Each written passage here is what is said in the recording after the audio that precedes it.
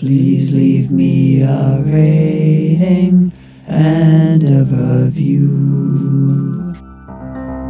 Making a change, making sure you sleep more is the least invasive way of approaching fatigue. Welcome to Your Eulogy, the podcast where we talk to someone about their life so that we can talk about their death.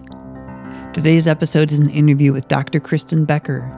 She is a doctor in naturopathic medicine, which means homeopathy, visceral stimulation, hydrotherapy, alternatives to pharmaceuticals. You know, new age hippie shit, as people dismissively call it.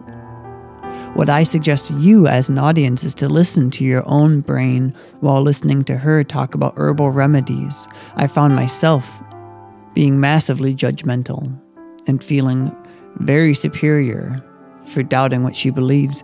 But the reality is, though, naturopathy isn't really evidence-based medicine, though some is, some isn't. The current paradigm of medical science can hurt people and ignore others.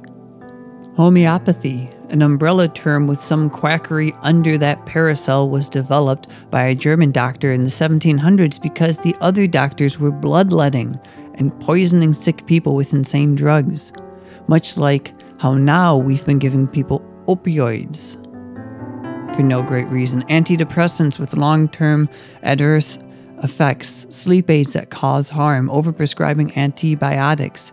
Radiation treatment certainly isn't a walk in the park, and we keep giving follow-up meds to treat the side effects of other meds. So though some of Dr. Kristen Becker's practice may be limp in regards to trusted efficacy, it's coming from a larger conversation. Perhaps the mistake I make and many others make when we laugh at the lack of scientific rigor within alternative medicine is a mistake of comparison. It's like a bike isn't worse than a car because it's slower, and a car isn't worse than a bike because you get less exercise. They both have a place. What Dr. Kristen Becker does is not the same as what Dr. Whatever does at the hospital.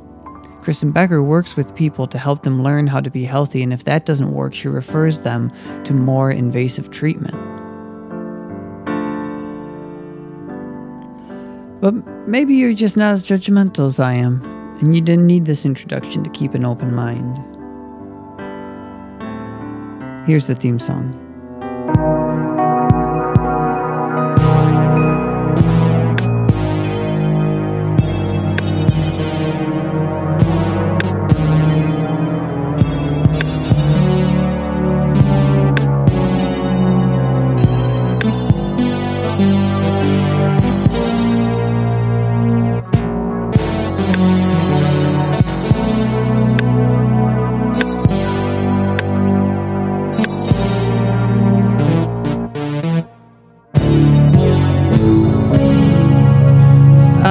So we set up the mics in an interesting way because and we are recording because you can't hold them for a long time because you had a car accident. Yes. Mm-hmm. And was that years ago? Is that when I was reading about you, you referenced having an illness or a condition that started you down your path to get into how do you say it? Naturopathic medicine. Naturopathic medicine? Mm-hmm. Is that the occasion that spurred the interest?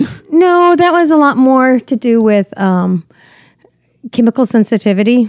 So perfumes and tobacco smoke, which was everywhere in the 80s. Yes. And, paints and things like that. So unfortunately unrelated, and you have had multiple discomforts, corporeal discomforts throughout your life. Well, we all learn to adapt to what we've got. So, which is, some of it can be healed and reversed, and some things we just learn how to find a new path to how you live. Yeah. So, did you feel that you kind of had to do it on your own because normal medicine wasn't addressing it? Did you feel kind of isolated, like you were just kind of wandering in the desert? Yeah. So at first with it was quite frustrating, and all they had was a drug for each symptom. and the drugs tend to make things worse. So, but that was decades ago, and so I started researching it a little bit myself and found out about natural ways to heal your body, and got rid of 99% of my symptoms within a year. So. Yeah, definitely. It's, I find in my own practice that, patients will come to me and they got like these 3 big health issues and they start talking to me about it, and we put the pieces together, start tracing the history, and I'll find like there's an underlying cause that connect all 3 of them. Mm-hmm. And it's like, okay, instead of treating A, B, and C, let's treat the root cause of A, B, and C, and A, B, and C will go away on its own.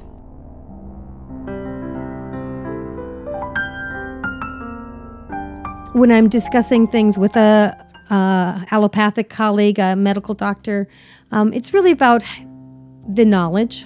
And so even if they come at the beginning with doubt with me, I can discuss with them intimately the body and what's going on, with the physical processes. I understand the biochemistry of why something is something's happening. And so I'm usually able to bring them to understanding that this is a science-based medicine that's got really ancient roots.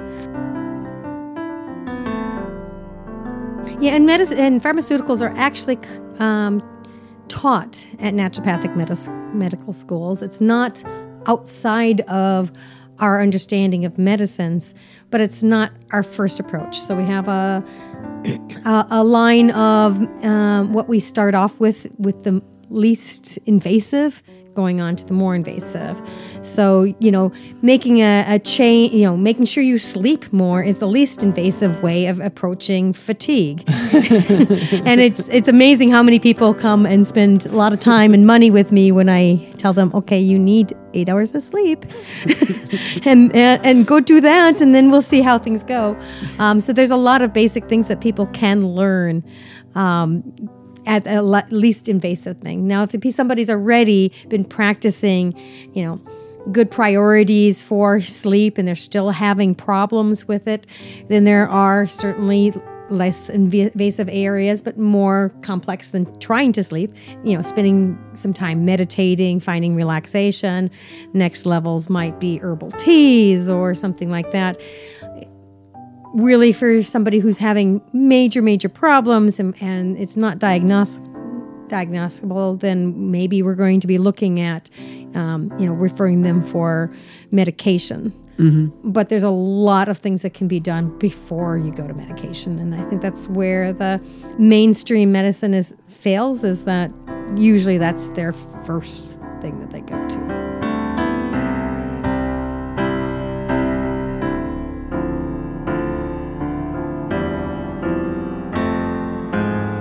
Some of the treatments that you offer are things like natural alternatives to pharmaceuticals, hydro and home treatments, colon hydrotherapy, homeopathy, visceral manipulation. Is that like a massage-based thing to help with tendons and... So visceral is actually regards to organs, and it actually is a practice coming out of osteopathy, which is another type of doctor.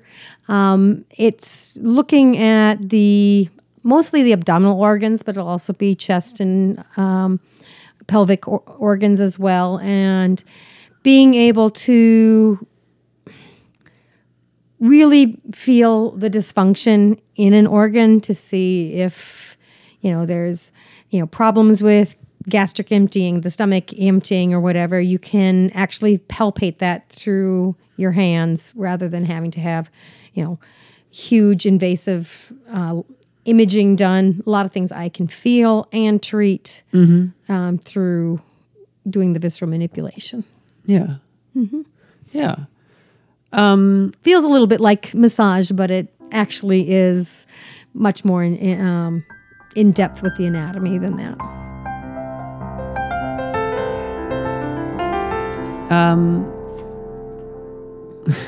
I have written down papyrus and a question mark, because on your website you use the font Papyrus. Oh, yeah.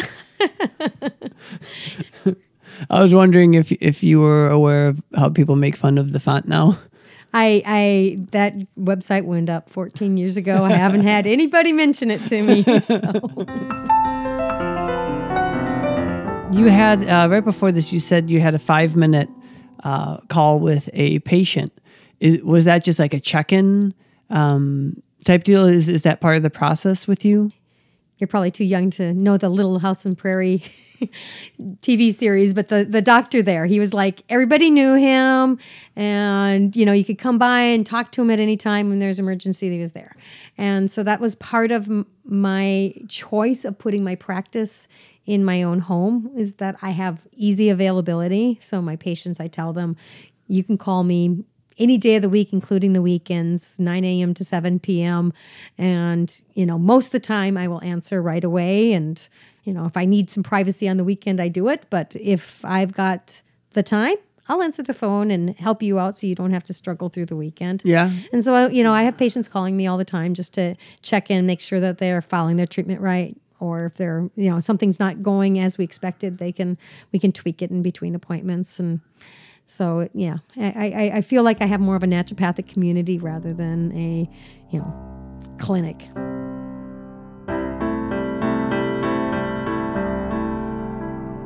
What do people, are they usually saying like, well, I have more energy, but I feel like my skin's like sensitive, just like small little daily things like that they're checking in with you about? Well, I have some people, 90% of our problems are developing habits. It's a process, it's slow, and it's a habit. And to me, it doesn't seem hard at all because I've been doing it for so long. Well, learning to be healthy is the same thing. So, we have people who, know they got to drink water, but they don't do it. Yeah. They know they need to sleep, but they don't do it. So I have a few patients who will do regular check-ins. They'll just text me their blood pressure or how many hours they slept last night, or if they got to 64 ounces of water or 90 ounces or whatever it is that I prescribed for them. Just to have somebody be accountable, somebody's kind of following along. And, if I'm seeing somebody's really stuck, I can give them a quick call and say, what's the big obstacle here? What's preventing you from, getting that last, half hour of sleep that we know you need, or the last 10 ounces of water? What's hitting that? And we can troubleshoot a little bit in between appointments to help them feel like they can make it to their goals, because most of our goals are only stopped because we stumble on some obstacle. It sounds like you're not raking in the big bucks. Has there been sacrifices you've had to make? Yes, but ones that I think have been definitely worth making. So, and I think the biggest one has been societal pressure, where people expect you to donate monetarily to an effort where I'd rather be putting in time, offer my time for that. But I think that I would have I'd sacrifice a lot more of who I am if, I would have set up my practice in the richest part of town and tried to attract the, highest rate for what I do. I love the people I work with. I really love the people I work with, and it means a lot to me to be able to serve them. Mm-hmm.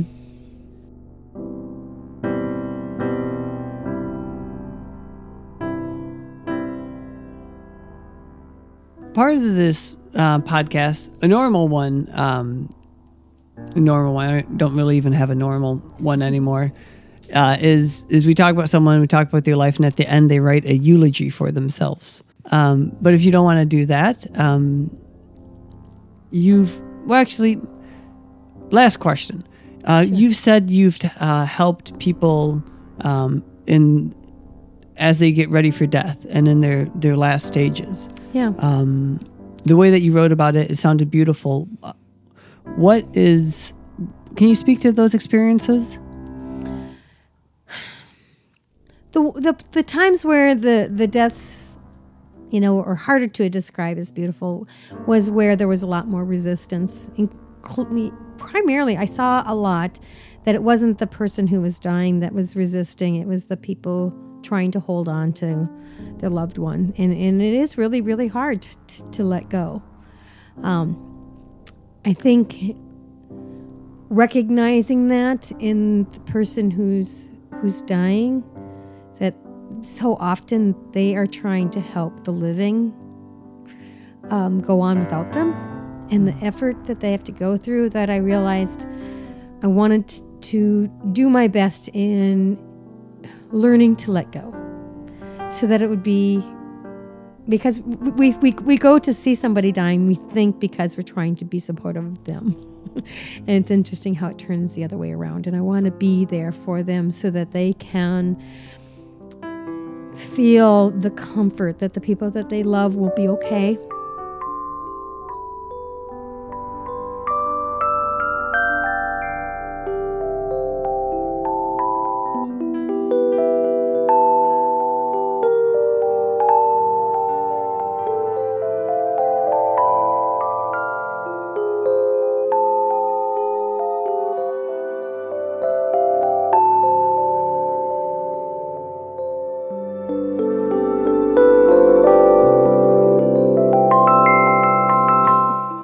My greatest golden moments is walking out with a patient that I know has learned a little bit of hope. It just lightens up my entire day. And so it's clearly affecting me, and I'm hoping that they go home and that continues to ripple to the family and coworkers and neighbors that they live around, that whenever we can keep on passing a little hope to each other, we can smile a little bit easier, enjoy life a little bit better, and take a moment to maybe be a little bit more conscious of the choices that we're making and how it affects our humans and non-humans alike. Well, thank you so much. This has been a lovely chat. This has been your eulogy. I produced and edited and did the music for this episode. My name is Matthew Schneeman. Thanks to my guest, Kristen Becker, Dr. Kristen Becker, I should say, for giving us your experience and sharing your time with us. If you have any questions, you can email me at I'm starting to give up my personal email, at youreulogymale@gmail.com. Again, that's youreulogymale@gmail.com.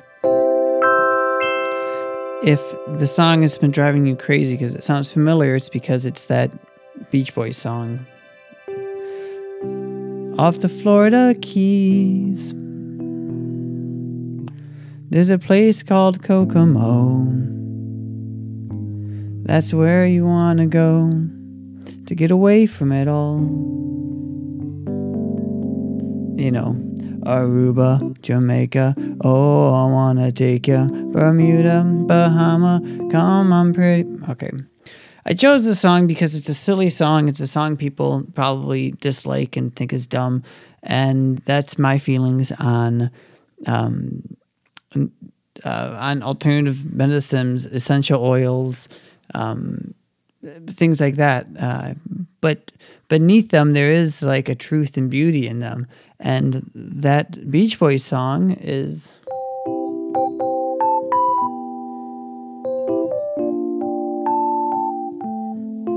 It's a beautiful song. It gets a bad rap because its style is so dumb or cheeky or whatever. Okay. That's all I've got for this episode, not in general.